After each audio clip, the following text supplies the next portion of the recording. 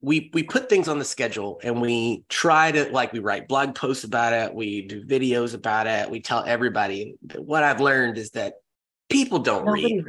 reads. Nobody reads. I wish that I could say that I was any different. Like, I read the stuff that I wrote, but like other than that, And then I immediately forgot about it. I barely read what I wrote. And let me just say that I barely read what I wrote.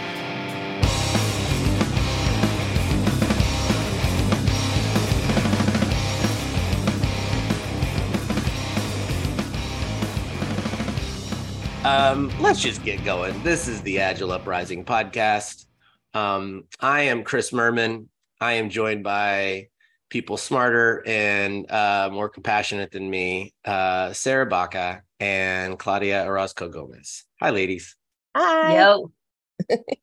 I am glad that we're talking, because I get to see your faces. Not that anybody else can see that. But we're going to talk about Agile 2023.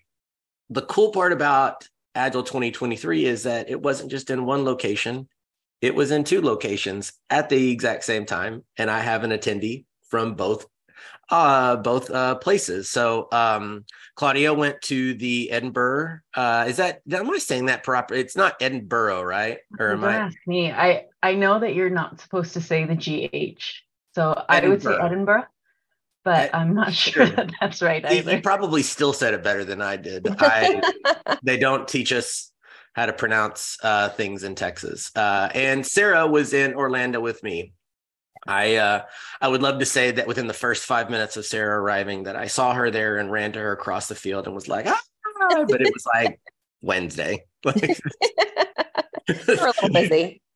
There's so many people there that, and as much as compact as parts of the conference are, it is very spread out the rest of the time. And if you just don't happen to be walking through the same buffet line for lunch, like right. You just ain't going to see each other. I mean, is that fair? Yeah. Okay. So completely different in Edinburgh then, because I think there were about 200 people. Oh, nice. So it was like family.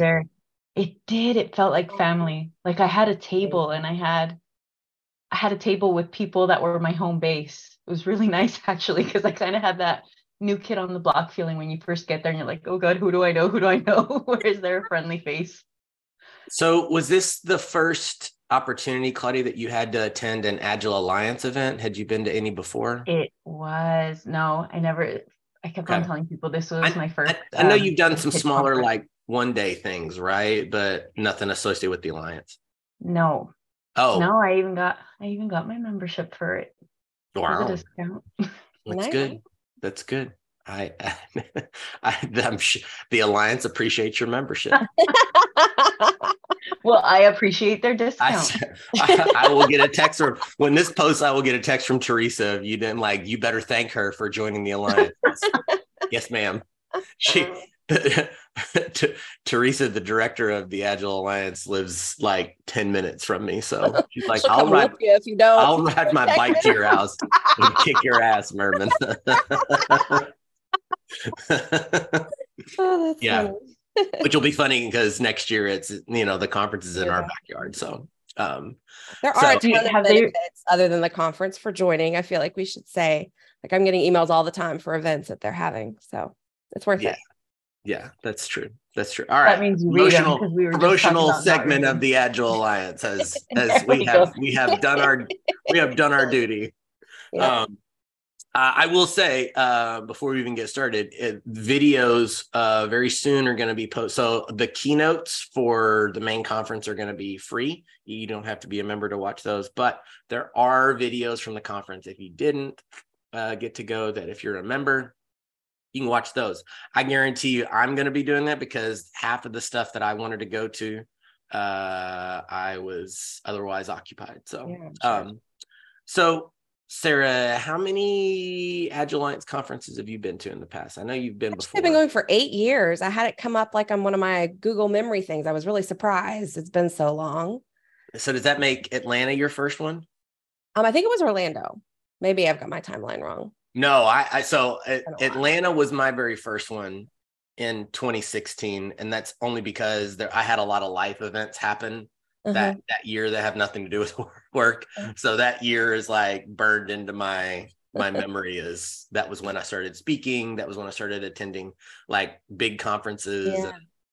So, but yeah, you're just as much of a pro, if not more of a pro than I am. So I guess let's start with this, Sarah.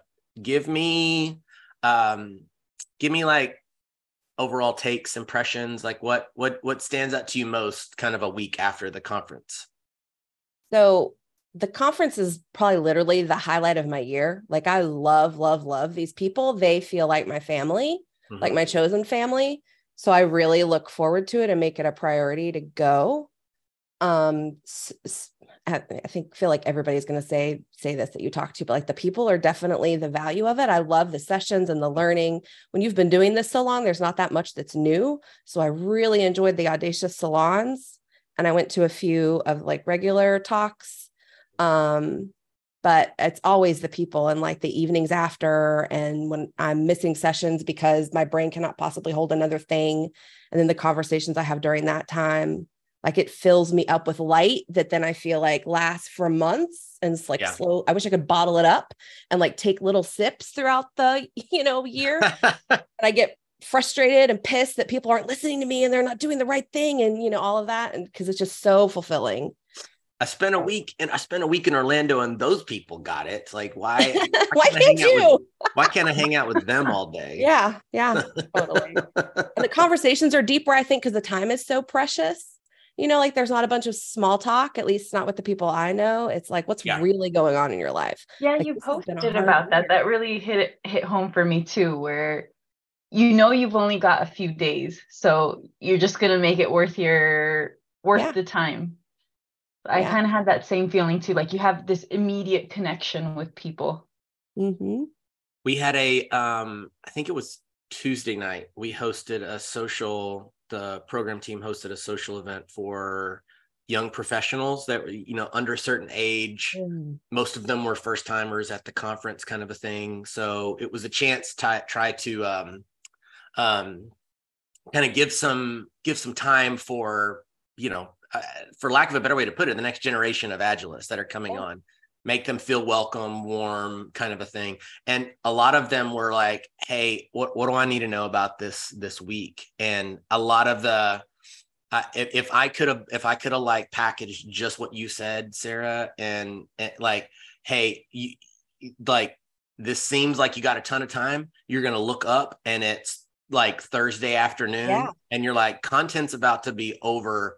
And I'm saying goodbye to people tomorrow. And I didn't get a chance to sit down and do that.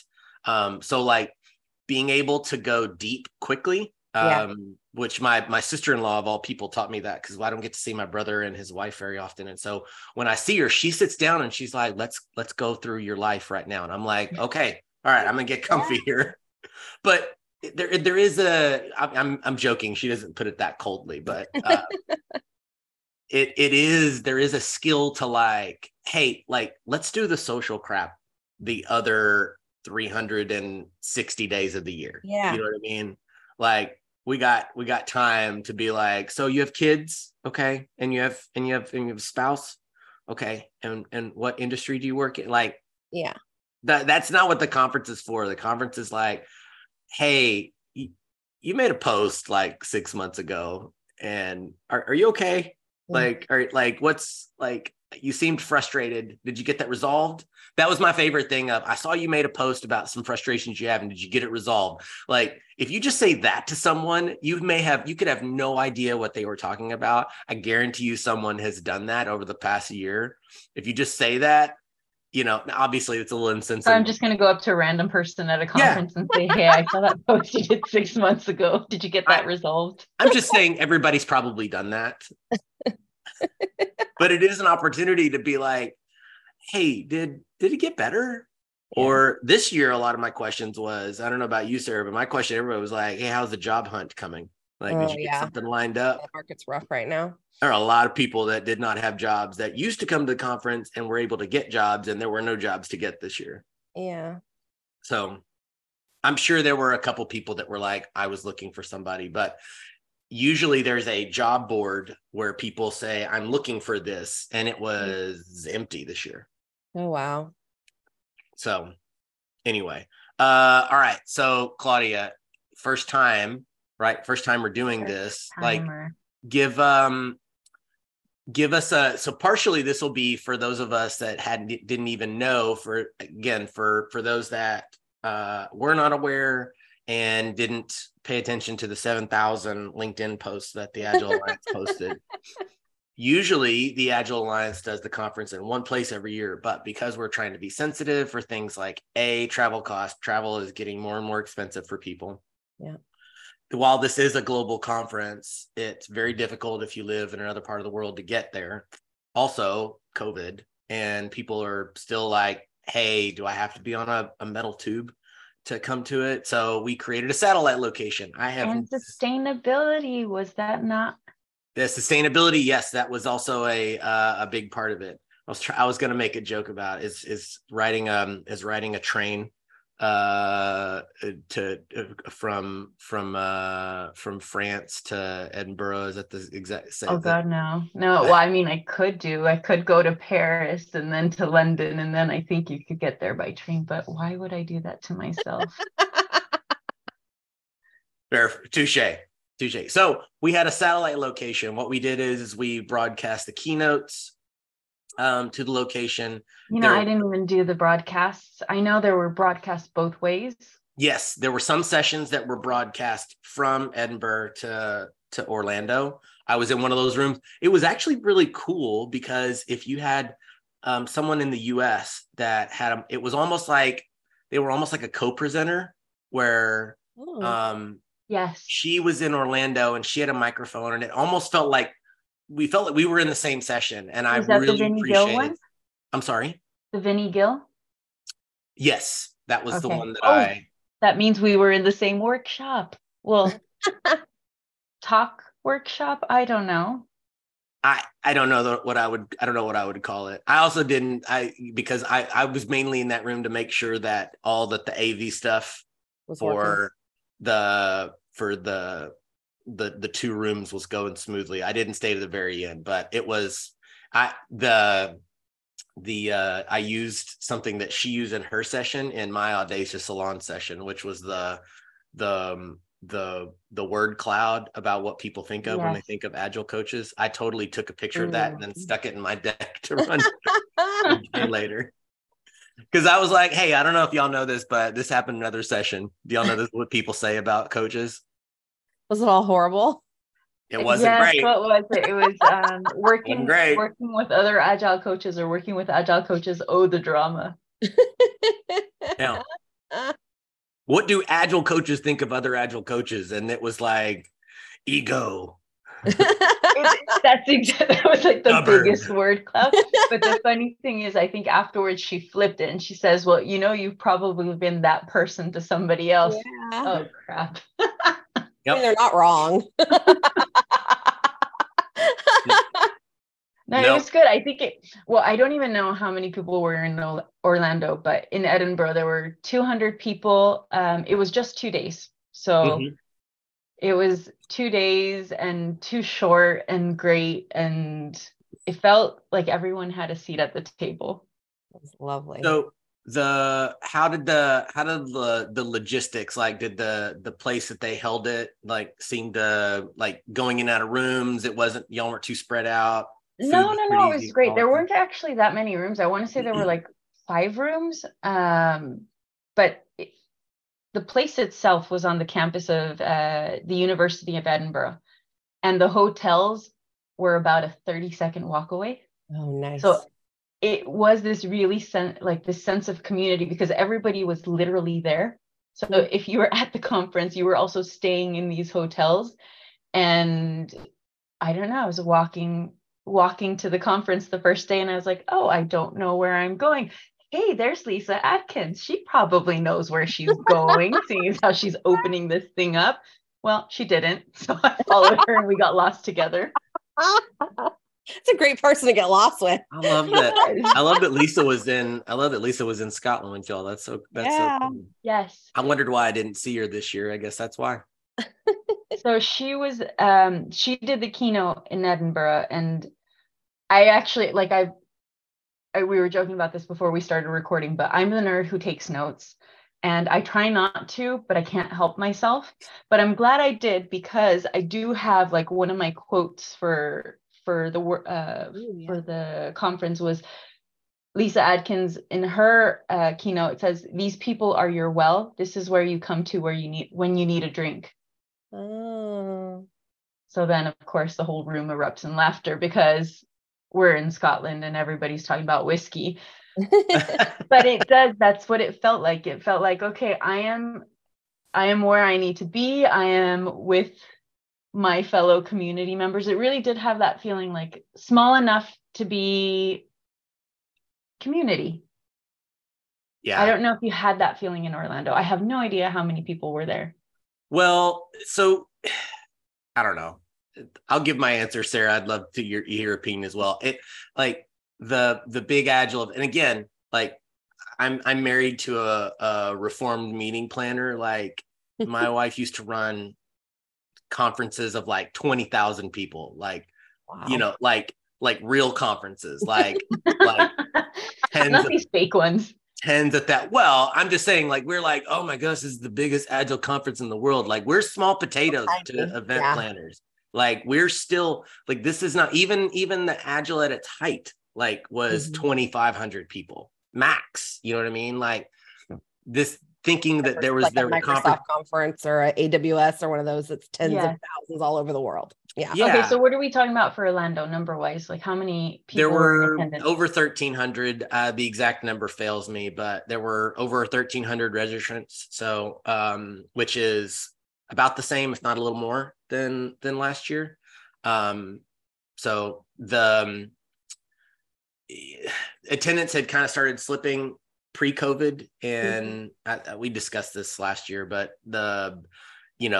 coming out of COVID, nobody really knew what to expect. So like the program was significantly slimmed down, and now it's more about like, hey, if this number of people is what we're going to be expecting for years to come, how do we make this, it's not a big money raiser for the Agile Alliance. That's another thing, is that people are like, oh, well, that's the only thing that the Agile Alliance uses to make money. It's not that way anymore. So the margins on the conference are razor thin, mostly because we're, hosting an event space with that many people. There's not that many in the country. Also, we have to have an international airport. So cities like, it's cool. That kind of limits where you can go. Yeah. Like you just, well, maybe because it shouldn't be in the States every time. Well, there are events in other parts of the country, but I don't know why Agile hosts it in. I would love it to be on especially when I'm on the program team. Agile Alliance, please create one in Paris, France. I will happily go there. I volunteer. Not in Paris. Get out of Paris. I've never been there. Excuse me. Go somewhere real. Come to Toulouse. I think you're going to run into the same problem there as you run into with. Why can't you host it in another? All the blue states. There's not that many There's not that many event spaces in the blue states, unfortunately. With the exception of like New York and California. But we did it in San Diego. It was like 2018, I think, maybe. So so great. It rotates around. Yeah, we'll be in Dallas next year and Denver the year after. So we'll have better weather. I didn't even know it was planned that far ahead. Okay. You have to be learning. You usually sign contracts 3 years out.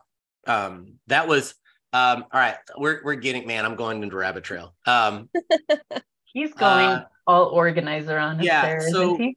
Going back to what you were saying, you asking Claudia about like the family feel of it. I feel like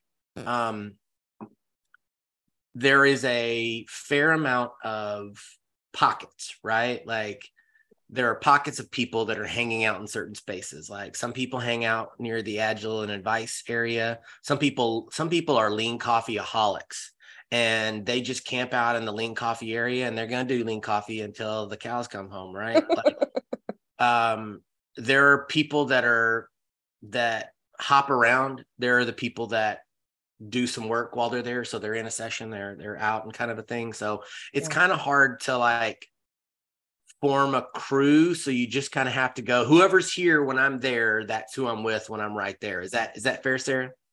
Yeah, I had people that I've known throughout the years that I got to hang out with that felt like I had the little family inside of the bigger crew. And then a lot of them brought new people, especially like Cheryl Hammond, because she had a track where she brought in a bunch of new people from the Agile and Color group, I think. And so I got introduced to a lot of new people that way. It was really a fabulous mix for me of folks that I've known and loved for years and am connected with on LinkedIn or Facebook, and then meeting some new folks too.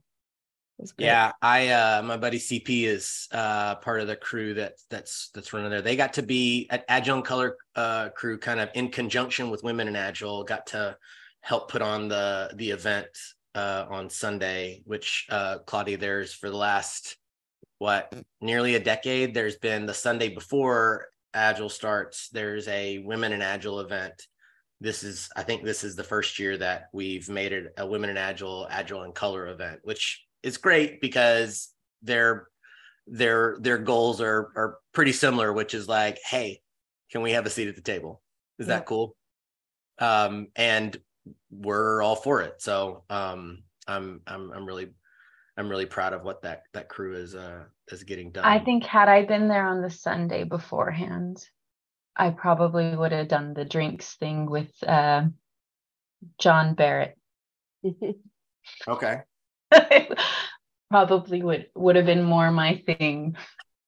That's so that, yeah, there for people that have gone before, they know, like, I understand how the flow goes, right? Which is you get there Sunday, there's an opening reception where you get to use your free drink ticket.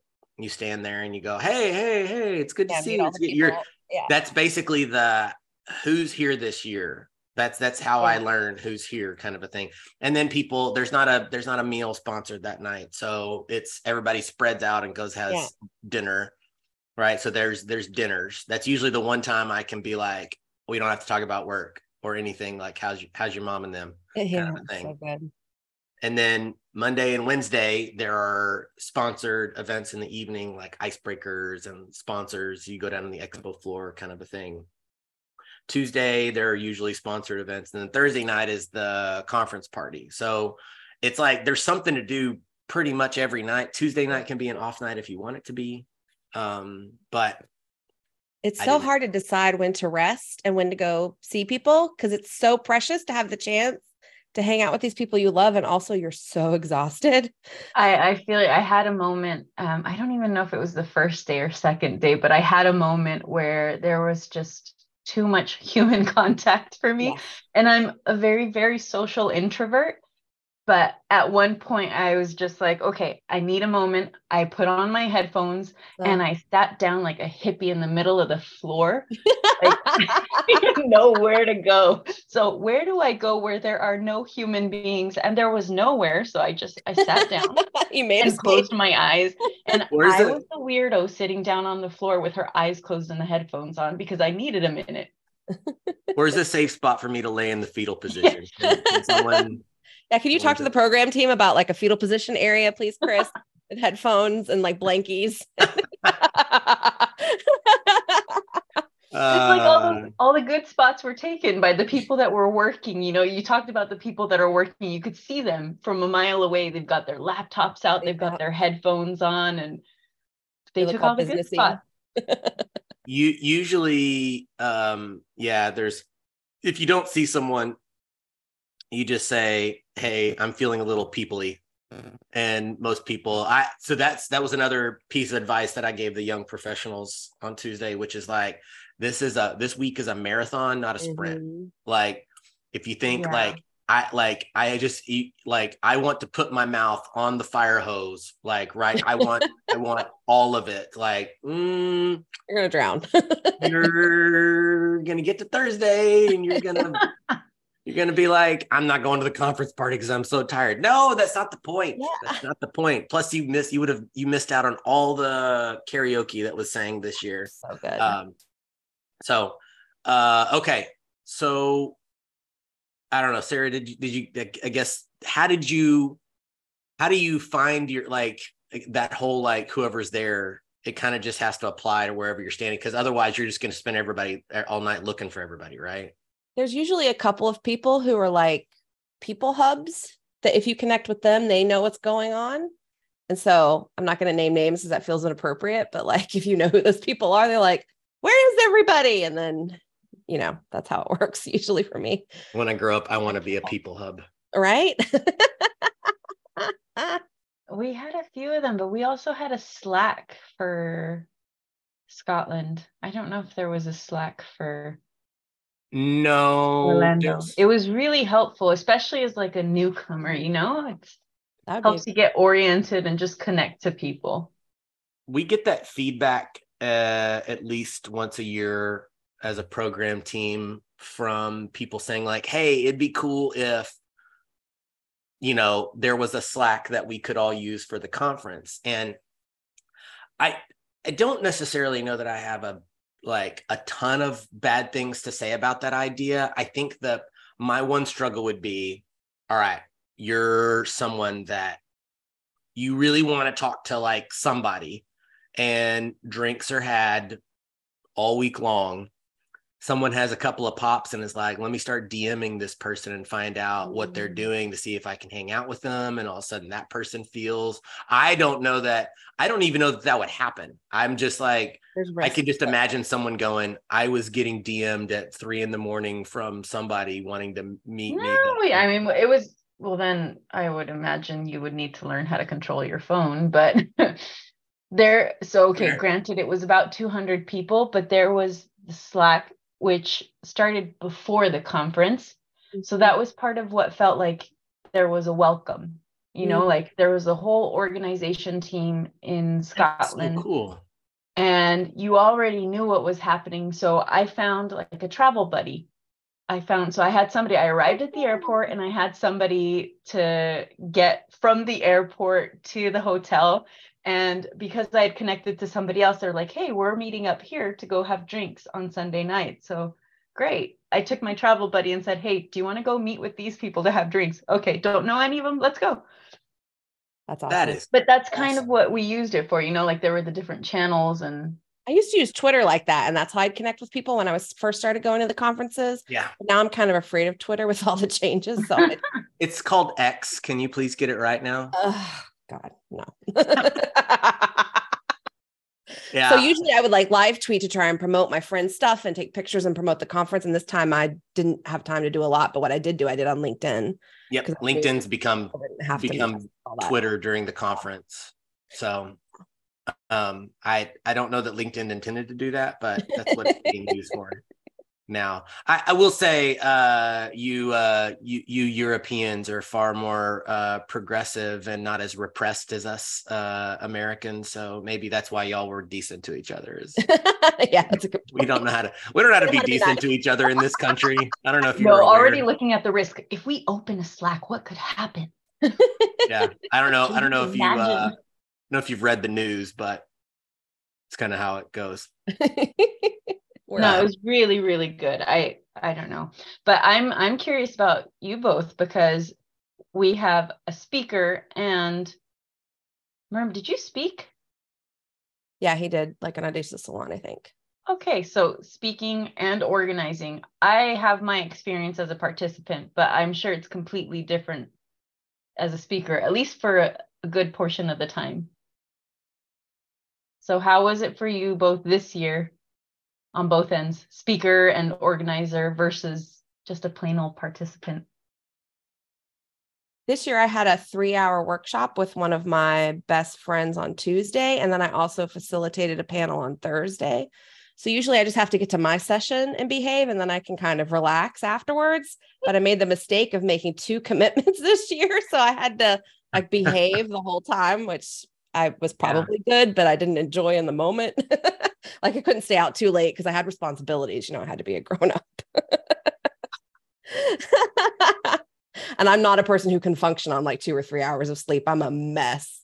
So yeah, that's my biggest fear of the conference every year is I'm going to wake up the morning of my session and my voice will be gone. Not because I was either the biggest thing. I've spoken on Fridays before in previous years when we used to do the ad. So Friday we used to be for like all the leftover sessions, like, so you want to get involved with the Alliance, or so you want to speak at a conference, and I've done those types of talks before. We didn't do that this year. We tried to end with big names this year to try and get people to stay is what I made up, which I thought was a brilliant strategy. That was our idea. I think that we were largely successful. Esther brought it strong. Jeff Patton was, I will take credit for Jeff coming because I bugged his assistant for a long enough period of a time. Said, no, he can come. Trust me, he can. No, he can make Jeff work. Can come. I promise you, Jeff can come. I promise you, he can come. So she was amazing. Jeff. Well, thank you for your service, Chris. Listen, organizing a conference is a big deal. I didn't have to wrangle Todd Little and Alistair Coburn. It was first they were both going to come, and then one of them was going to come, and then neither was going to come. And then all of a sudden Alistair came again. And somehow, and then Mike Cohn came, which Mike Cohn has not spoken at an Agile Alliance event in more than a few fortnights. It's been a bit, and we put him in what we thought was the biggest room we thought we had at the time, and it was not big enough. And there was a huge kerfuffle over people upset they couldn't see their hero. Upset they couldn't, so we had to swap rooms. And what a nightmare. Yeah. Does that mean you had to behave then because you had all this organization stuff going on? You were on your best behavior? Let me just say this. Everybody should behave at the conference. Because we have a code of conduct, which I know you weren't going this route. Should we clarify what I meant by behave? Yeah, really good. Oh, yeah, no. I think, Sarah, I had your behave in mind. you Staying were up too late with friends is what I meant. Yes, you were meaning it very innocently, and yes. But when I think of behaving, I'm like, listen, this is a professional event. Absolutely.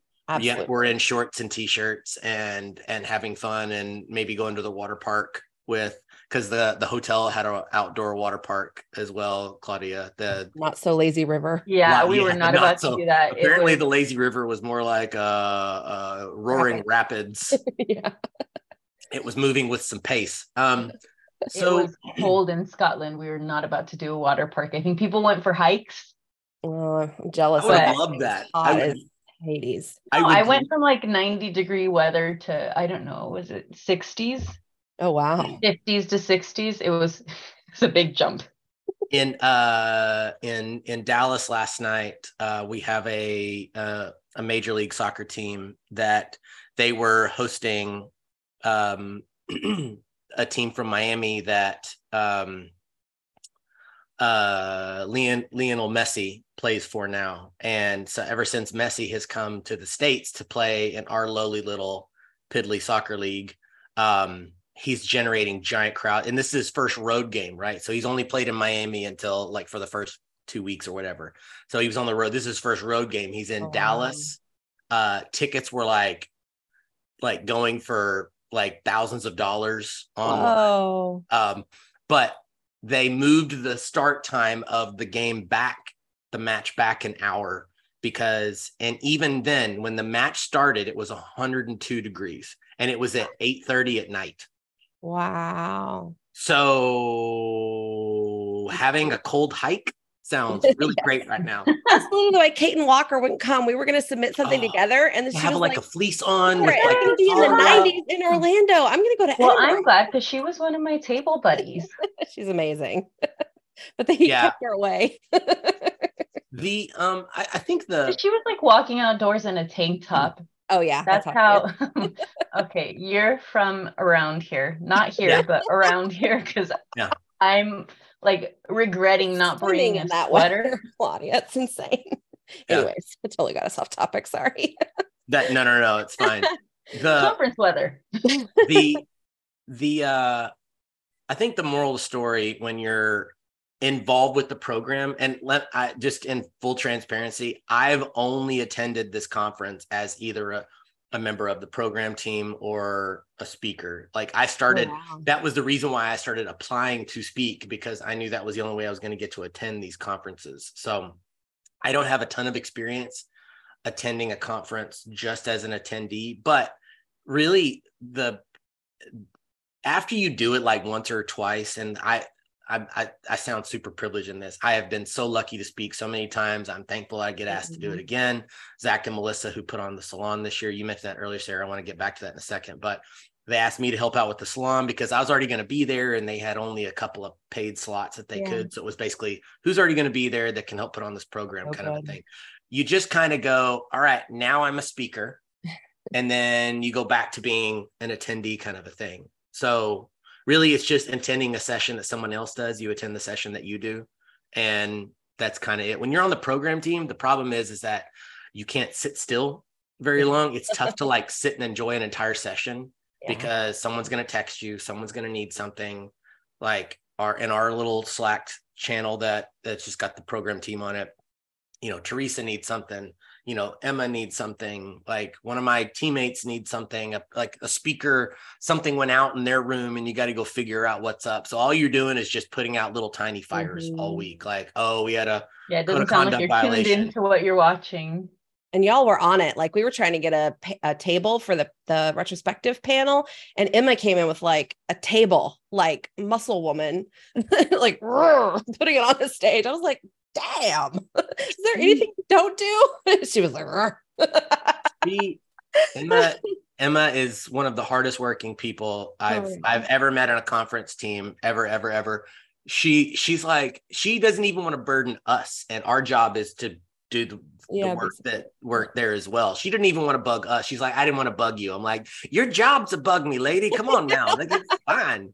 I can take it. Let me help. All that hard work y'all do that I think is really largely invisible to most of us.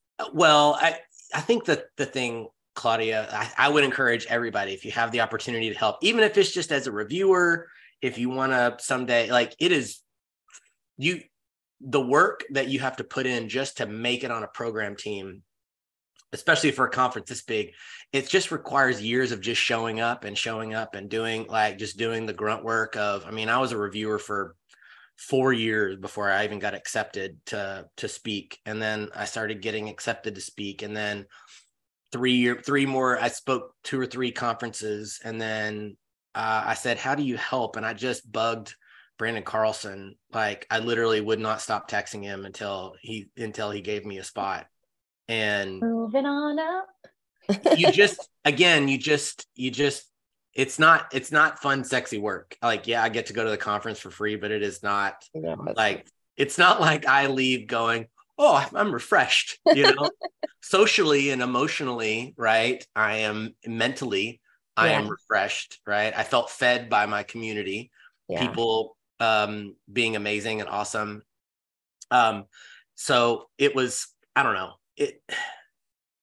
enjoyment's different when you wear different hats at the conference. Is that fair, Sarah? Yeah, I think that's perfect. And before my session, I'm always a nervous ball of nerves. So I have to deal with that too. Maybe once you've been doing it as long as you have, you don't get nervous, Chris, but I certainly do. So it's funny you say that.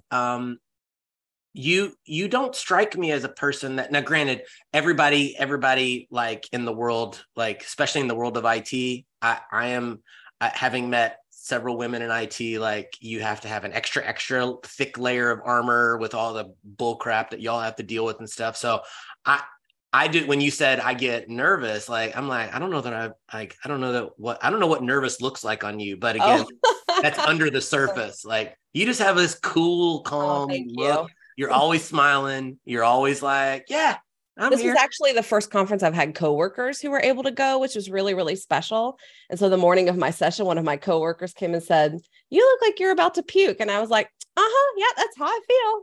Yep. I was like trying to eat lunch and just like pushing the food around. And it was like tacos or something, which I love. And I was like, nope, can't eat. I'm going to die. I don't know why. I usually, I didn't intentionally put myself right after lunch. It's usually not my favorite because I can't eat lunch when I'm about to speak, because you just don't need that stuff gurgling around while you're trying to like seem cool and funny and right. Hey, let me pretend to be somebody else for like 75 minutes. So you don't know what I put in the slide. I was scared for my talk this year, Sarah. Like I said, I'll make you all 3 promises. And like one of the promises was this session scares the shit out of me. Because it was less like structured. Is that?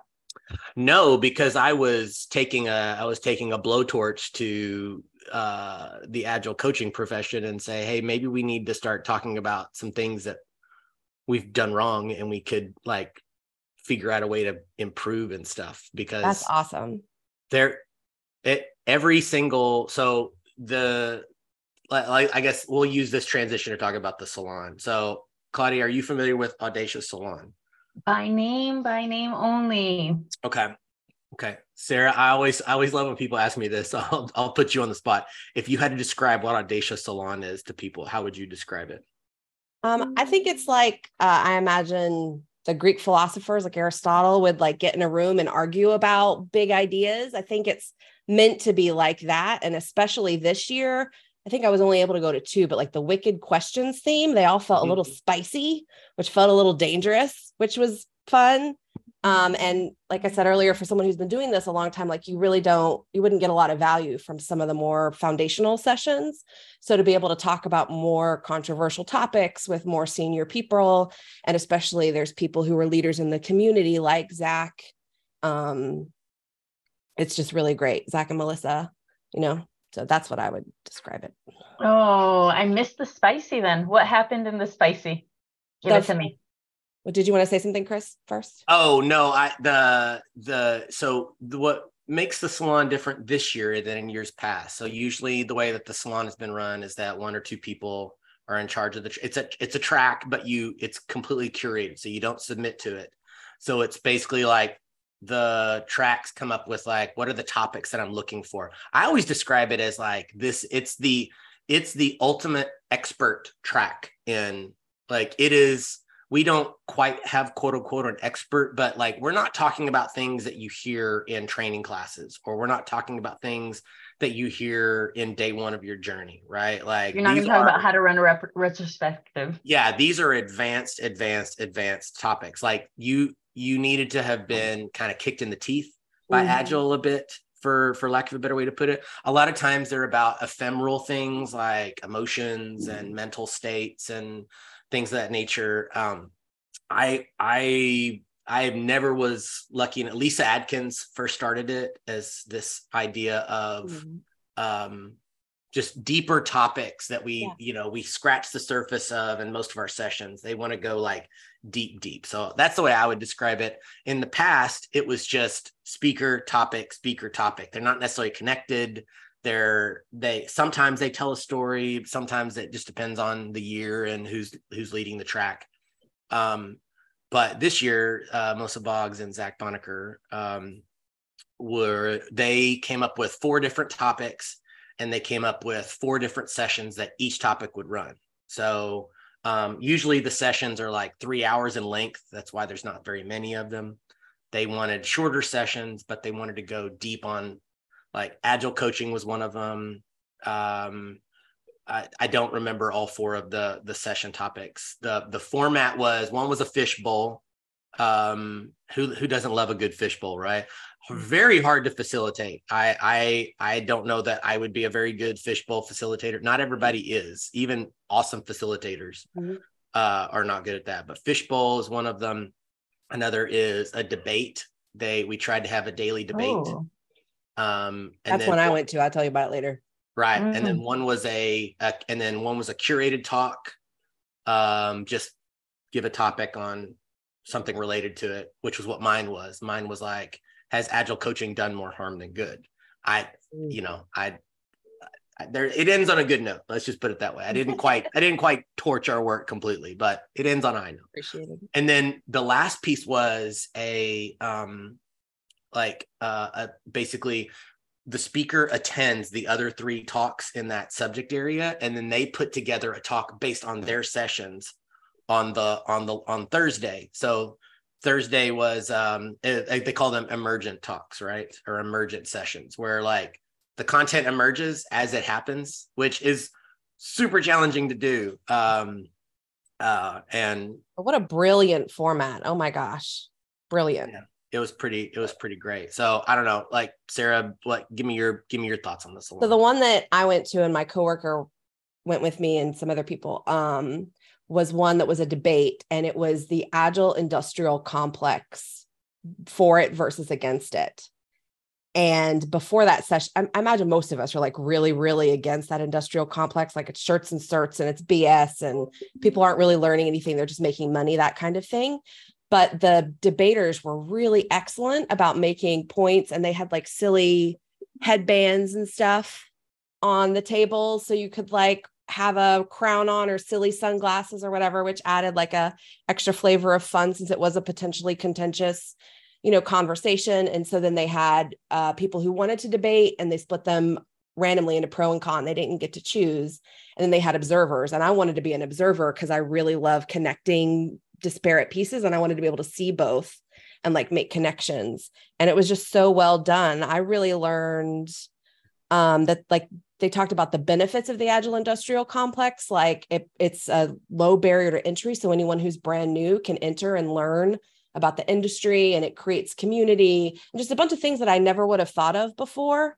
And helped me to see things in a completely different perspective in a really fun way. It was just really, really well done. I really loved it. It's also how 75% of the people in that room make money. Yeah. I mean, you know what I mean? Like we can say all we want about. Yeah, we're not a charity. Right, sure. We can say what we want about shirts and certs, pour one out for Jay Hershko, who's not here. Like that's how we make. I mean, yeah. There are very few certs that I keep active, and it's only ones that make me money. And there are some that make me money. Like I can make money by owning some of those. And some of those have changed my life. Like when I took the IC Agile facilitation and coaching classes, I left those classes a different person. So there's that too. But I just really appreciated the new perspective. Right. Right. Well, and also it's good for us to sometimes hear, right? Especially with there was coaching content almost in every time slot of every day. Like there was so much content just for coaching, not just in the salon, right? And sometimes we get in these echo chambers, right? That which you could say, hey, the Agile 20XX is just a big giant echo chamber. And if that's what you think, like you need to attend the conference because make some new friends who will call you on bullshit. That's what you need. Some of my greatest debates, I have been called to the carpet for how I run things, how I do things at conferences. Like, really, you did that? Like, okay, why don't you just go get your PMI your PMP if that's what you're gonna do. You know what I mean? Like, it's those types of things that you get to hear people tell you. But we start telling ourselves these good things, and we're like, oh, companies are just they don't care about making the turn to Agile, or they're not quite at the turning point, or they just don't want to do it and they don't want to change and blah, blah, blah. And we've not taken any of it on ourselves to say, what are we doing to the work, right? Like we're having to answer the question, why are you all around? So to speak to that, I was wondering if in Orlando you had any technical tracks, because one of the things that surprised me was there was one technical topic for Edinburgh, and even that, it wasn't that technical, it was accessible. So I was wondering if there was a whole technical track. Maybe it's not as technical as XP, for example, the XP conference, but I was surprised to see one technical topic. Yeah, so we did have a track so the technology track was called Technology for All. Right. And it was worded that way on purpose because my just to let people know there would be deodorant in the room. Sure. Nice, Claudia. I don't even have a response. I'm like, okay. You win that Go round. ahead with the stereotypes, Claudia. Hey, Hey, the notion that like there are not a lot of technical leaders that come to the conference anymore. Unfortunately, like you said, they're going to XP, they're going to reInvent, they're going to like TechWell. They have a TechWell as a conference in Vegas and Orlando every year. That those are far more technical, right? You'll see developers go to those. So the question is how do we talk about technology in a way that brings agility back into the fold? So instead of just saying where the ones and zeros go, like what does it mean to be a technologist on an Agile team, right? We invite, there's product content, there's, and you could say like, man, like what is like product doesn't seem to want to play in Agile. Well, we're trying to talk about product and products and helping people with our products through the lens of what does it mean to be on a team? What does it mean to be part of it? Yeah, I gathered that. Like it felt like there was an effort to have product content. There was a lot of ways of working content or coaching content. But yeah, I kind of missed like the programming content. Not that it should be programming, but that's kind of where it all came from. So it kind of felt like it's distancing itself from its roots. So I wished just to see it on paper. Like I just want to see it on paper, even if I know that I won't be able to attend Right. at all. Right. There were some rumors I've heard from some previous coworkers about doing another technical Agile conference that I guess there used to be that no longer exists. So maybe there were others who had that same yearning, Claudia. Yeah, we get that. We there are people that told me, hey, why did you have a technology track? There's like three developers in this whole event kind of a thing. And then there's people that are like, hey, I want more technical content, right? So the cool thing about feedback is I know I'm going to get it on all sides of every topic. And, it's the question is how do you make the decision over which feedback to take and which feedback right to kind of a thing. So happy. The conference changes every year. Like that's another thing I like about the conference is that it's different because the team that puts it on is different every year. Next year, right? So like Emma was conference chair. And when you're conference chair, you step down from the program team, a new member comes on. Just you two know, like when you change one person out on a team, it completely changes the dynamic and the ideas and such. Dana's going to be the conference chair this next year in Dallas, and her ideas are going to be different than Emma's, and the team will run differently. And so I think the question is, I don't know that we're going to get less than what we had this year. The idea is like, how much will people pay to attend to see kind of a thing? And that's a tough question to answer as well, because you're asking to tell the future. You know what I mean? Like, imagine trying to what would you change then? What would you change for next year or do differently? I don't know, or add, whatever. I would love it if it'd be great if I knew what people wanted to hear when they signed up to come. You know what I mean?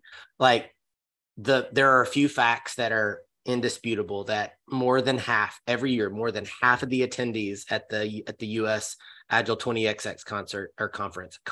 It does feel like a concert sometimes. Agile rock and roll, people. Sure.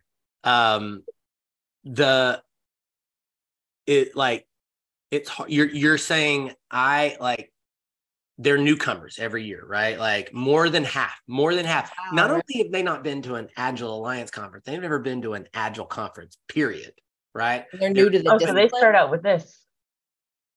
That sounds intimidating. But what would you change for you though? Be selfish for a minute. What would I change? Yeah. What would you want for yourself?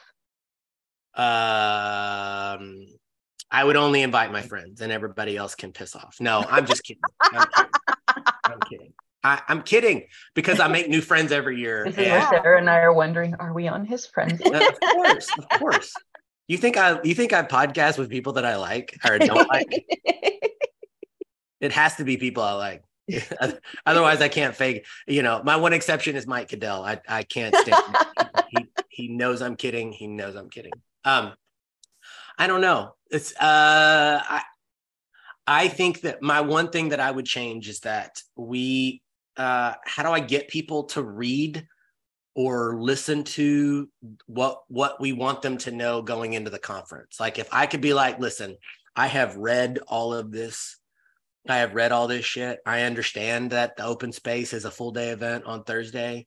Like the number of people we tried to spend so much time going open space is Thursday.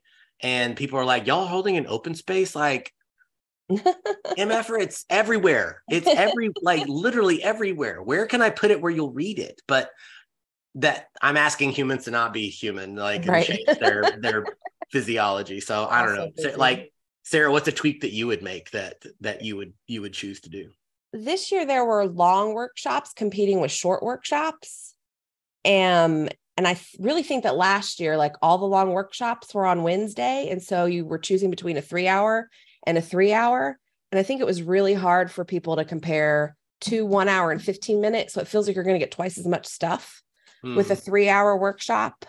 And that made it really difficult for me to choose. Like, did I want deep learning where it might not be as good? And then there's always so much FOMO because there's always 4 things you want to do at once, and because of that, a break is always built into the 3-hour sessions because asking people to sit still for 180 minutes is tough. So there's always, which means at break, you're going to lose people and they won't come back kind of a thing.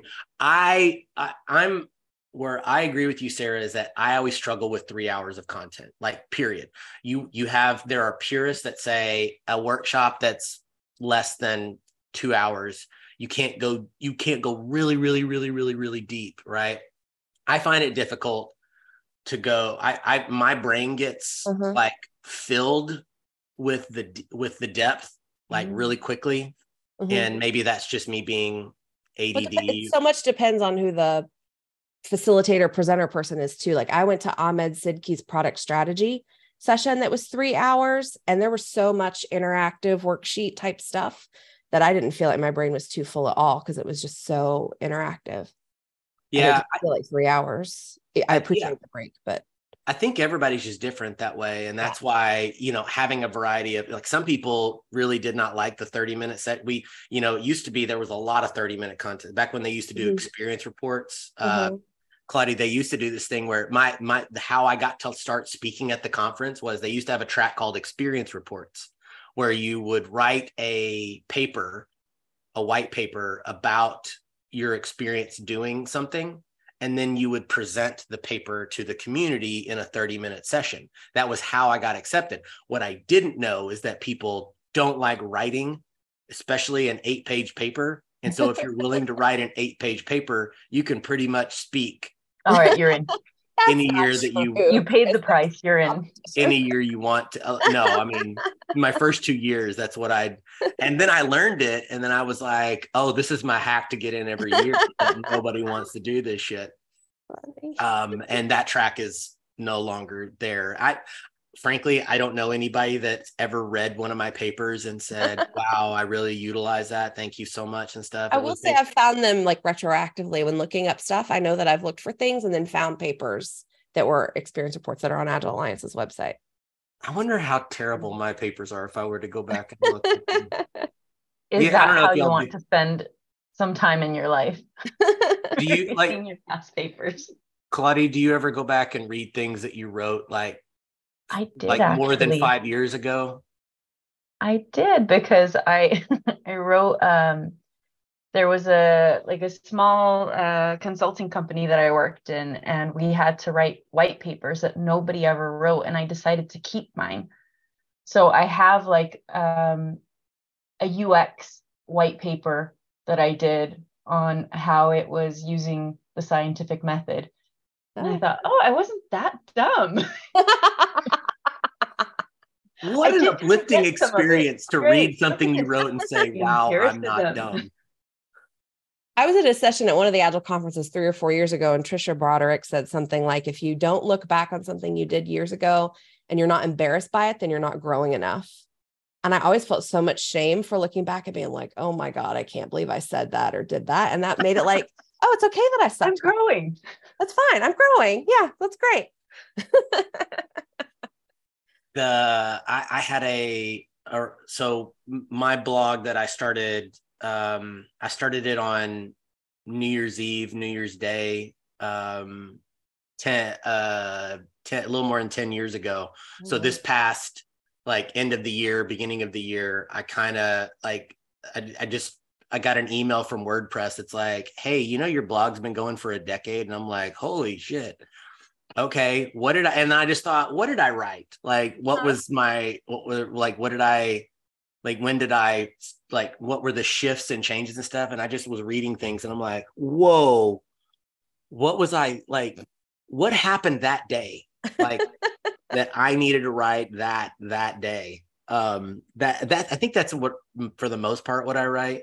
There was one time where I read Lean Startup, and I quickly realized that the concept of an MVP was never going to sink in with people in any way, shape, or form. And there's no point in it. And I basically took an axe to like Eric Ries's like hard work that he has made millions of dollars over. And I'm very like excited that he did what he could to try to help the startup community, like think about their products in a way that made sense. It just, but I was just like, this is stupid. This is dumb. This is never going to work. And like, I remember the feedback I got was like, did a bot write this? Like, did a Russian bot like just decide, hey, we hate Eric Ries? Like even Eric Ries on Twitter was like, what is this?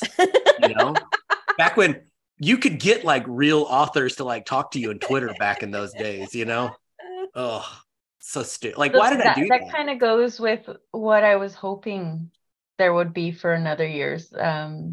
So the talk that both of us attended, Chris, I thought there was going to be like an Agile confessions at the end, like I did this.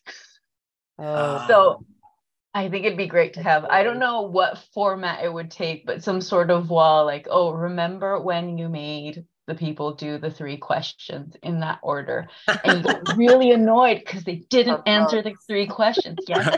Scrum Master confessional. Yeah, that'd be a good episode. Or just like Agilist confessions, be great. And then you go up and you read other people's and you're like, yeah, done that one. Well, no, got pretty close.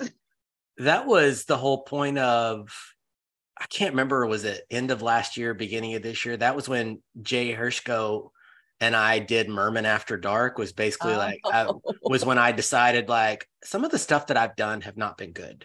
And I finally started. Imagine that times I finally started 1,300. I started saying it out loud. Oh, no. Like I put it on the internet. That can be found forever, Claudia.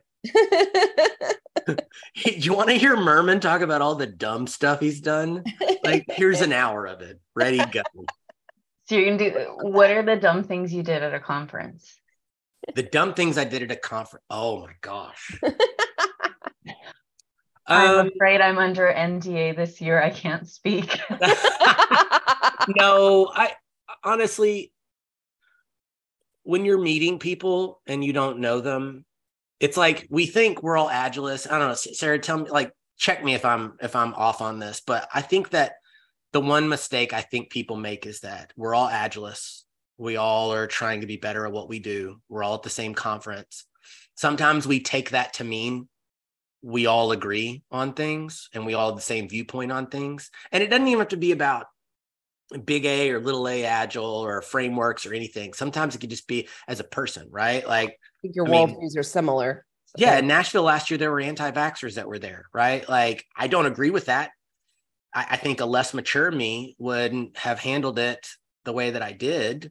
Last year was basically just like, I just was like, okay, well, y'all paid to come, so cool. I just don't bother me, and I'll be fine, right? But in years past, I might have been a little more confrontational about that. And I think another mistake people make is you're we're away from everybody that we normally spend time with, around people that we don't spend time with. And sometimes people take familiarity a little too far, and they think someone's talking to you for a different reason. And so I think that as long as you keep those two things in check, of like, we don't agree on everything, and this is a professional like conference, so treat it as such. Like, as long as you do that, you shouldn't have anything to regret. And I don't know that I have regrets. It's just more like, oh, I wish I could have gone to that session versus that session. Right. And making people feel safe. Right. If I can say, hey, I'm glad you're here, I'm here to support you. Like, we're peers and equals, and doesn't matter what we do for a living or how much money we make. We're just community trying to be better. I don't know. Is that fair, Sarah? Yeah, I totally agree with that. Okay. So Claudia, you've been, I halfway through the last question, I'm like, I love how Claudia turned into the interviewer for me and Sarah on this. So I guess, Claudia, tell me, you're like, having never done one of these suckers before, like, was the satellite location something that you felt like is worth investing in again? Oh, completely. Okay. But I think it's also because, I would have loved to go to, I keep on calling it the Big Kid Conference, because it feels like, okay, this is the big conference. But it's just really pricey. So if I can imagine, it's pricey if you're within the States. If you don't live in the States, that just adds that much more onto it. Right. I So I was really happy when I saw that there was going to be a hub, and it made it affordable. So I'm looking forward to next year. I'm hoping they're going to redo the hub. If there's a European hub, I'm completely there. My friend and I were joking, we're going to go to the European hub too. You should. Hey, if Lisa Adkins did it, you can do it too. No, I was really surprised, because I thought I would be like the token American, and I was not. There were tons of Americans. Like, tons of token Americans. Is that it? Did I hear a y'all? Oh God, no. It's one of them Americans. It's an American. No, there were a few y'alls. But no, it was great. I think it's really great just to see people.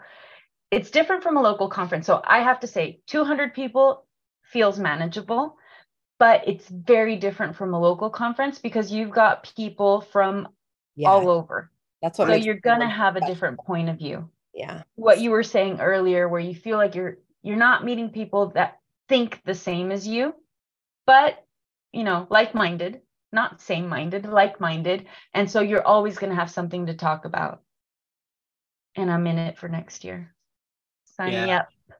Oh, funny story. The reason why Scotland was picked was because Seb Rose, the organizer that helped us out in running the Scotland site, that's where he lives. And so he just volunteered to like scout a location. He worked with Emma, Emma, the conference chair living in UK, she was uniquely positioned to kind of help with some of the organizing over there as well. So,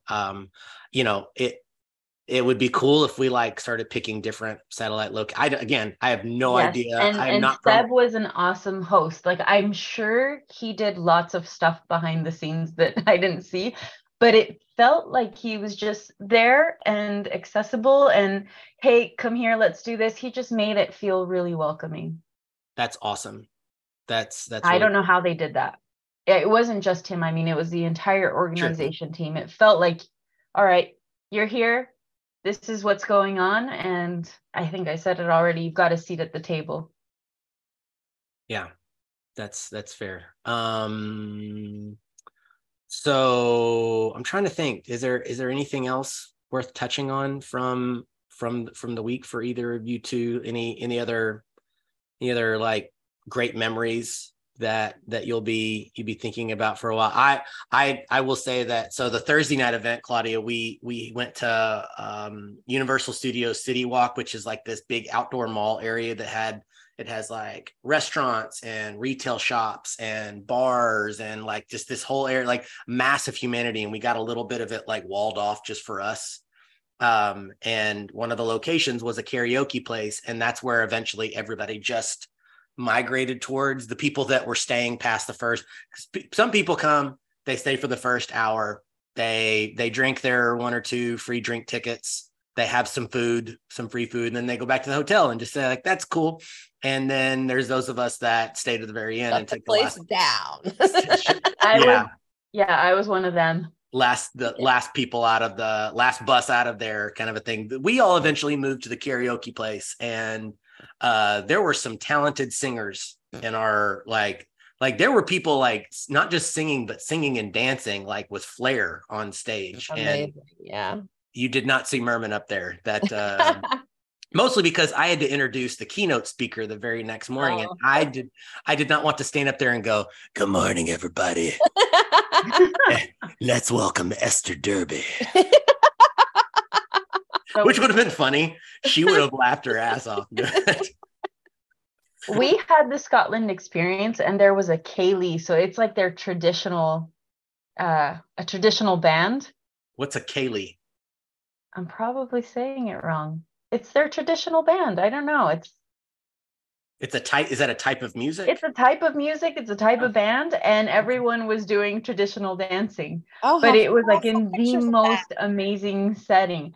So they had planned to have, you could rent a kilt for the guys, or you could rent the traditional wear, but the company ended up canceling on the last minute. We still had people there in kilts. How fun. It was really, really good. So it was dinner on, it was only a 2-day conference, I said. So it was on the Monday night. Mm-hmm. So Monday night, dinner, everybody was there at dinner. You also had your 2 free drink tickets. And then at a certain time of night, then there was the Ceilidh. So with the band, and people just like hopped on in. It kind of, I'm going to sound super, super weird, but it kind of felt like square dancing. You know, those 4th grade square dancing classes? Did you all have those? I did, because I grew up in Texas. Okay. So we had 4th grade square. It kind of brought me back to those days, except I'm like, no, this is different. But it was really fun though, because it kind of felt like we got a bit of a local touch. Yeah, that's great. Bring in the culture. I love it. Yeah. So it was really, really nice.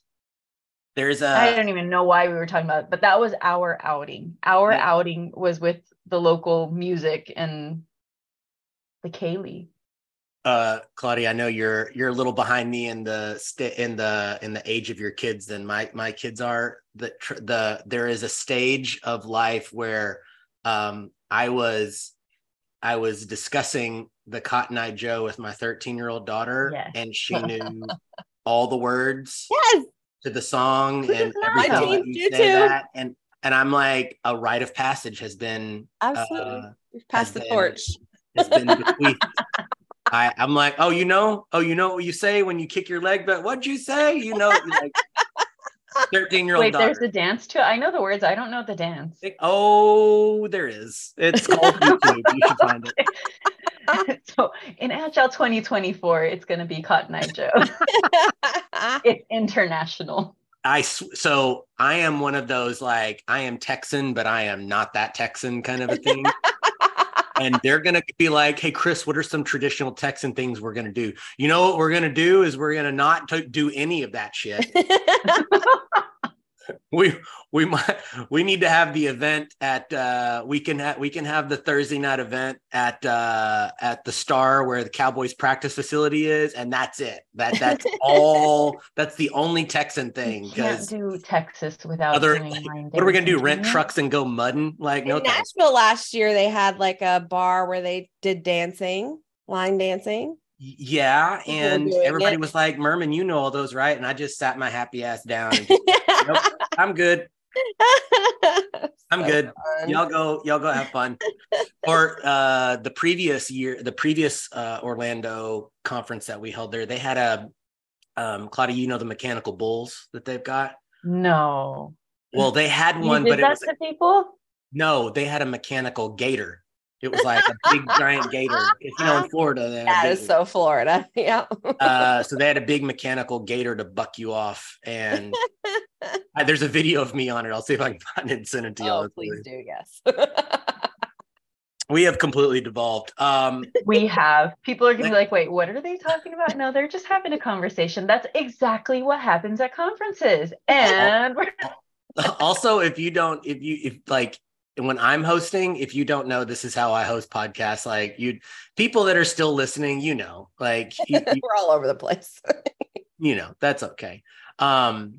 Sarah, how can people, if they're like, I liked what you said about this, I would like to discuss this you more, how would they find you? LinkedIn's probably the best place. Okay. BACA. Yes, thank you. Claudia, what about you? I am anti-social media. No, I am anti-social but you can find me on LinkedIn, Claudia OG, or I think that's also on Discord, Right. Discourse, something, one of the two. Yeah, maybe or you all Agile could join us on Discord. Maybe you could join the Agile Uprising Discord, and these two fine people also address me in that channel as well, and and we have fun. So lots of I'm very thankful when we look back on our time at Agile Uprising, we can say like, man, we did the manifesto series, we did this and that. I'm most proud of the Discord because you've got quite a community. Yeah, that's my well. That's where I go. Love that. What is it? That's where I go when I need a drink. There you go. And I'm Murman. Thanks everybody. We'll see y'all next time.